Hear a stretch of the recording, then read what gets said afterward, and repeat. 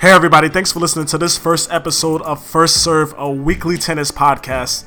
Myself and probably the smartest person I know when it comes to tennis, Dan Scotti, are going to be talking about what's going on the tour, and there's no time like the present to start for obvious reasons. The US Open is right around the corner, but first, there's a couple more stops on the calendar. We've seen a few Americans winning some events in Mexico and California, and now coming up we have the Rogers Cup in Canada and the Cincinnati Masters the week afterwards.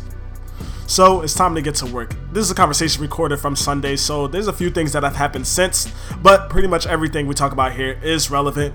Take a listen. It's only about 15 minutes. You won't regret it. Let's go. All right, man. We're in August, so we already know what we're looking forward to now. U.S. Open's down the road, which means the tour is making its U.S./North America stops. You just mentioned Mexico. City Open is having its finals today, but obviously the most notable of all these stops is Montreal, Canada in general, for the Rogers Cup, because we have the two big names in there, Roger Federer and Nadal. Yeah, man. Well, what's the thing you're most looking forward to there? I think that I'm excited to see Roger obviously back on a hard court, because I think that, I don't know, we see him win Wimbledon. We see him not really even be tested throughout the tournament. And then you remember that it's Roger Federer, and that's his tournament. So it's kind of re-levels the playing field, so to speak. I think the hard swing, the North American hard swing. But the last time these two guys were in a tournament together was the Miami final, and Roger again looked kind of, unbeatable there too. So now there's the French Open in between. A lot of time has passed. It's kind of like a checkup, if you will. We saw the first half of the season on the hard court was one storyline. Let's see now if it's going to be Roger again, because I think Roger's got to be the favorite for the U.S. Open, and I think he's clearly the favorite here in Montreal, with Murray out, Djokovic out, Stan out.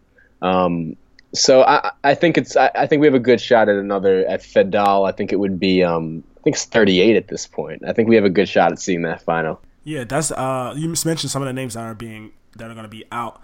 That's been the other storyline that's kind of developing this summer, is the amount of people that are picking up injuries and that are going to be away from the U.S. tournament and the lead up to the U.S. Open, rather. So who are the names beyond the obvious ones, which is, you just mentioned two of the big four that are going to be out, that you are looking towards, that you're looking at this month? I know we were talking about Zverev earlier. I saw Raonic has listed at number 6 seed at the Rogers Cup, but what name past those two are you looking at? I mean, dude, it's there really isn't much. Which is crazy to say. I think that,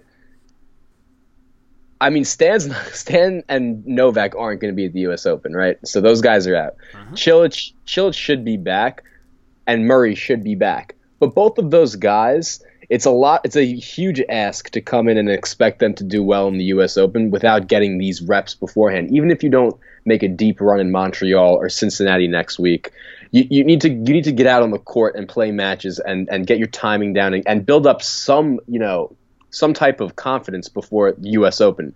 So looking at the draw now without those names on it, looking for some of the names that you're asking me, like the next tier, there really aren't that many. So if this tournament is supposed to be any type of, example for how the U.S. Open is going to go, there really aren't that many names that I think are going to be contending. I like I said, Roger and Rafa are obviously the safe choices for the final. Past that, I think Zverev. He's playing at a level that's so high right now, and if you're buying into the idea that Zverev's going to be a future number one, it's certainly feasible that his rise to that is already underway. It's already happened. I was looking through the live race, so with the rest of the tournament points in play, not being counted into the race. So just based on this year's points, right, Zverev should be finishing the season 4. He's 4 right now, and he should be 4 at the end of the year too. Almost just by getting by the rest of the year, he should finish the year at 4. Thiem should finish the year at 3, because Stan's not going to get any more points. He's going to fall. Novak's done. and there's no one else that's going to jump them. I think Murray's going to finish the year 5, which is a ridiculous thought. But so yeah, I mean, I think we're already seeing that swing where it's like Zverev is the only other name, and like Zverev is going to become one of the household names. So that's I think that's the storyline to see, because it's very easy to say that on paper. I mean, the kid just won a tournament, is going to win a tournament now. He's up a break in the second against Anderson. So that's when you really start to see the progression and that jump that people speak of between champion and good player. It's that consistency to win a tournament, pack your bags, take a day off, have that first round bye, then come in and win another tournament. So if Zverev comes out and looks convincing in Montreal, then I think that he is. It's just, you're going to start looking at him as a top 3 player. That's it. It's not going to be like when is the rise coming. I think he can really. That's going to be his 3rd big tournament of the season if he can. And I'm talking about him winning this tournament. I think those are the stakes that I'm dealing with here. Not just having a good run. I think winning this tournament. If he could win Montreal, then it's Roger, Rafa on clay, of course, and then like Zverev's the guy. So it's crazy. It's crazy. I want to talk about another guy, Sam Querrey, because he made it to the final in Mexico, and obviously he beat Murray on his way to the semis at Wimbledon.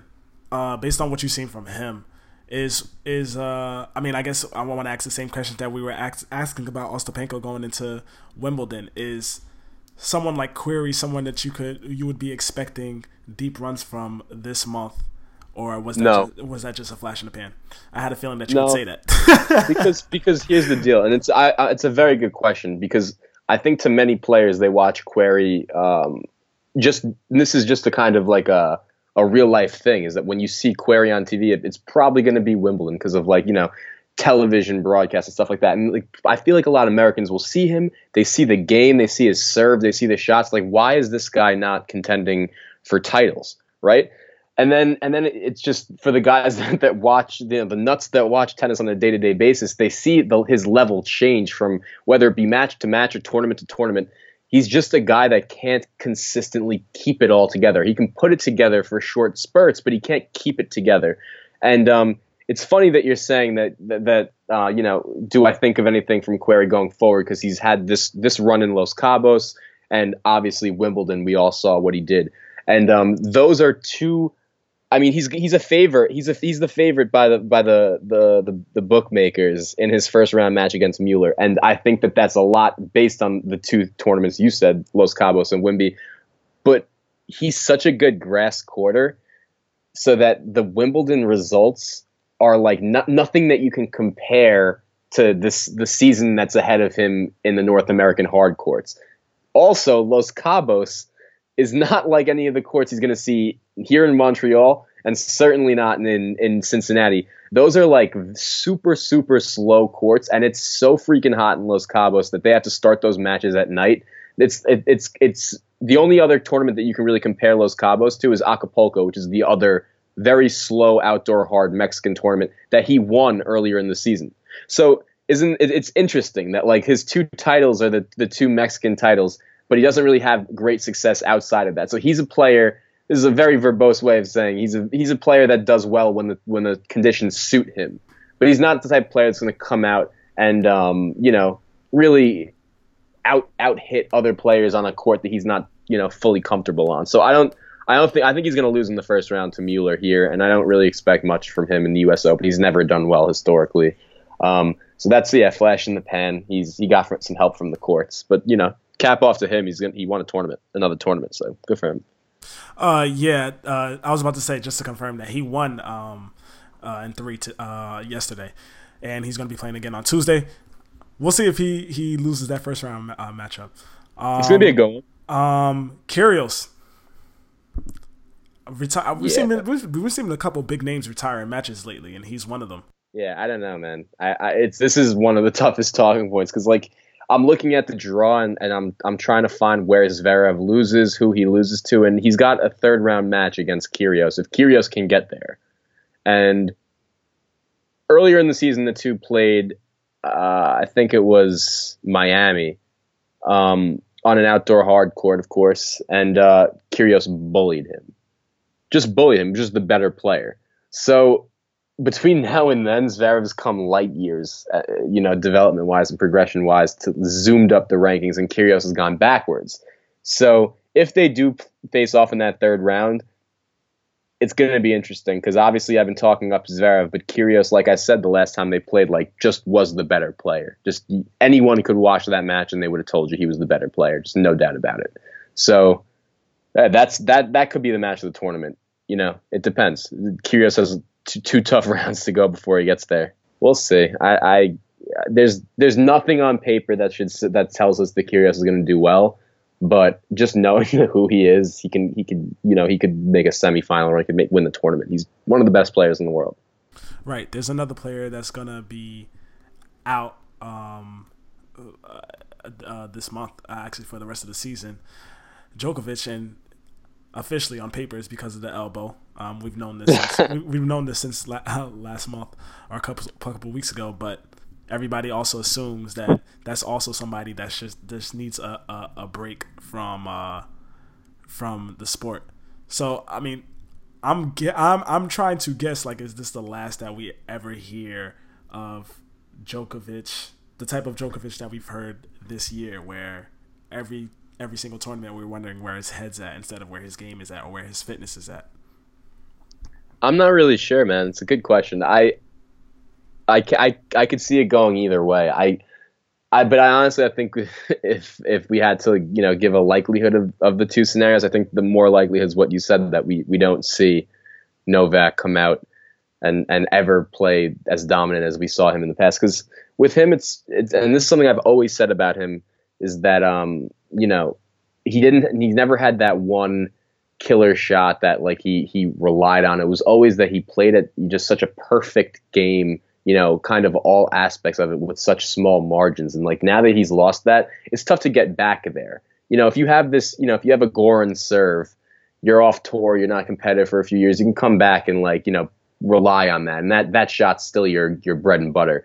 But he would have to come back and just play better, such surgical tennis. And it's such a hard ass coming back, especially after such a long layoff of time.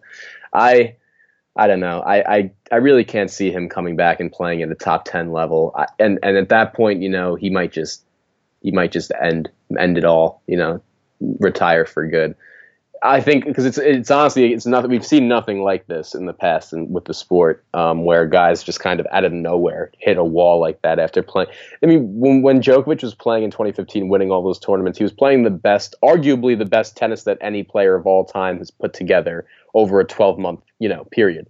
So to come off such an extreme high and hit such an extreme low in such a short period of time, I don't think we've seen it in the sport. We definitely haven't seen it recently. I'd have to, check me if I'm wrong about that. But so it wouldn't surprise me, like I said, for him to just, hang it up, because this is nothing we can compare to anything in the past. This is, it's a human thing. You hit such a high and then can't get results. What's the point? I could at least level with him if he was to hang it up. But I think he's going to at least come back. The fact that Agassi's sticking with him long term shows that he's at least committed to trying to get back. Who knows? He can come back and win a slam or two. I don't know. But we'll have to just watch that kind of unfold as we go, because there's really no way to analyze it or speculate now. Well, he knows. Maybe his family knows. Maybe Andre Agassi has a clue. But the only one that truly knows is him. Oh, well, the thing is that for so long, we just have to keep assuming that the Big Four is going to be the Big Four. Because it's just been around for so long. So until we see otherwise. But now is man. Now it's looking the shakiest. Yes, I do. It's looking shaky. Because Murray. Mostly because of Murray. Yeah, I was about to say mostly because of Murray and Djokovic. Murray and Djokovic, and then Stan. Again, Stan's. He's not old, but it's a lot of time to be taking off, and then because it's not just this year that he's off. It's not everyone is Roger Federer, who comes off of a long layaway of time and wins the Aussie Open, wins a slam. You know what I mean? For most players, most normal humans, you got to allow, at least a solid half year after a long injury like that. So then if Stan misses, the Aussie and the French, he's never been a threat at Wimbledon. And then, he has zero form leading up to the US Open, so you can't really consider him a threat next year. So then it's all of 2018 as well that he's out. And you know what I mean? Then it's all right. Can he get back to form in 2019? And now you're already 2 years down the road, 2 years older. So you see what I'm saying? Like the big four is not really it's for more or less the big two right now, and it's the two old wily guys that everyone was, you know, last year around this time it was the big three, and you were wondering about Rafa and Roger, and now the table's completely turned. So we can't speculate because you see how quickly things change, but I do see vulnerability in that big four for the first time ever, like now, big five. Couple of weird stories on the women's side. Roberta Vinci had a theft at her home and had some of her trophies stolen, and oh my god, I'm just starting to think, like, what is up with people just robbing women's tennis stars? Like that's like, dude, I didn't even see the story. Is she like any physical things happen? No, nope. They just jukes the trophies. Nope, they just came into her home, and she said she didn't say whether it was all, but it was on an IG post that she put that they took the trophies that I won over my career. That's how she put it. Oh my god, yeah, man. bro. Yeah. So I wonder if they took the U.S. Open runner-up one. I mean, that's the one that you would look for. Yeah, because in the Instagram pic, it's her holding up the oh my god, that's heartbreaking. Yeah. So what even happens with that? Does the WTA rather issue a new trophy? You have to, right? I mean, or who knows, man? That's ridiculous. Yeah, that I don't. That was just a weird one. But non-weird tennis news is there was an American champion at the Wimbledon Juniors last week. Really? Yeah, I missed that. Yeah, Claire Liu. Apparently, the first American to win is like 2 decades. I think it was like 25. I think 25 years exact. She's about 17 years old. World number 1. She beat another American girl. So, just a quick shout out to her. Yeah, shout out to her, man. Shout out to the young Americans. Shout out to 2 Americans in the Stanford final tonight. I was about to say Coco and Madison Keys. Yeah, that's a ridiculous match. It's ridiculous. Yeah, that's probably going to get going in a half hour. So yeah, now. Exactly. So out of those 2, by the way, I'm glad that you said that. Which one do you have higher hopes for this month? I still think Keys. I think Keys is a more complete player. Keys looked. I watched the entire match last night against Muguruza, and Keys looked incredible. So, like, I'm talking U.S. Open. You know, it's the same. It's more open than the ATP, the women's side. As we were just talking about how open the men's side looks, more open the women's side, and Keys really, really look good. So I think she's going to be contending the U.S. Open, and she's obviously a player that every 2 of the 3 the past few U.S. Opens people were saying Keys. So we'll see. She's the underdog today against Coco, interestingly enough. But I think Keys going to win the tournament. But we'll see. Looking forward, I think that there's a ton of American names on the women's side. That's the good thing. That's the good Even thing. Bellis, your girl Bellis looked good this whole tournament. Right. The women's side has a lot of American names. In Serena's absence, including her sister, obviously. Last tournament that kind of broke me. I was sick. Yeah, your boy was hurt about that. Against Muguruza. I mean, she might. Dude, I'm hoping. I just don't want to talk about it. Yeah, we don't need to talk about it. But like, there's no reason why she can't make another run. I just especially the U.S. I just want to watch and see if it happens. I was about to mention against Muguruza, neither of the sets for Keys were close.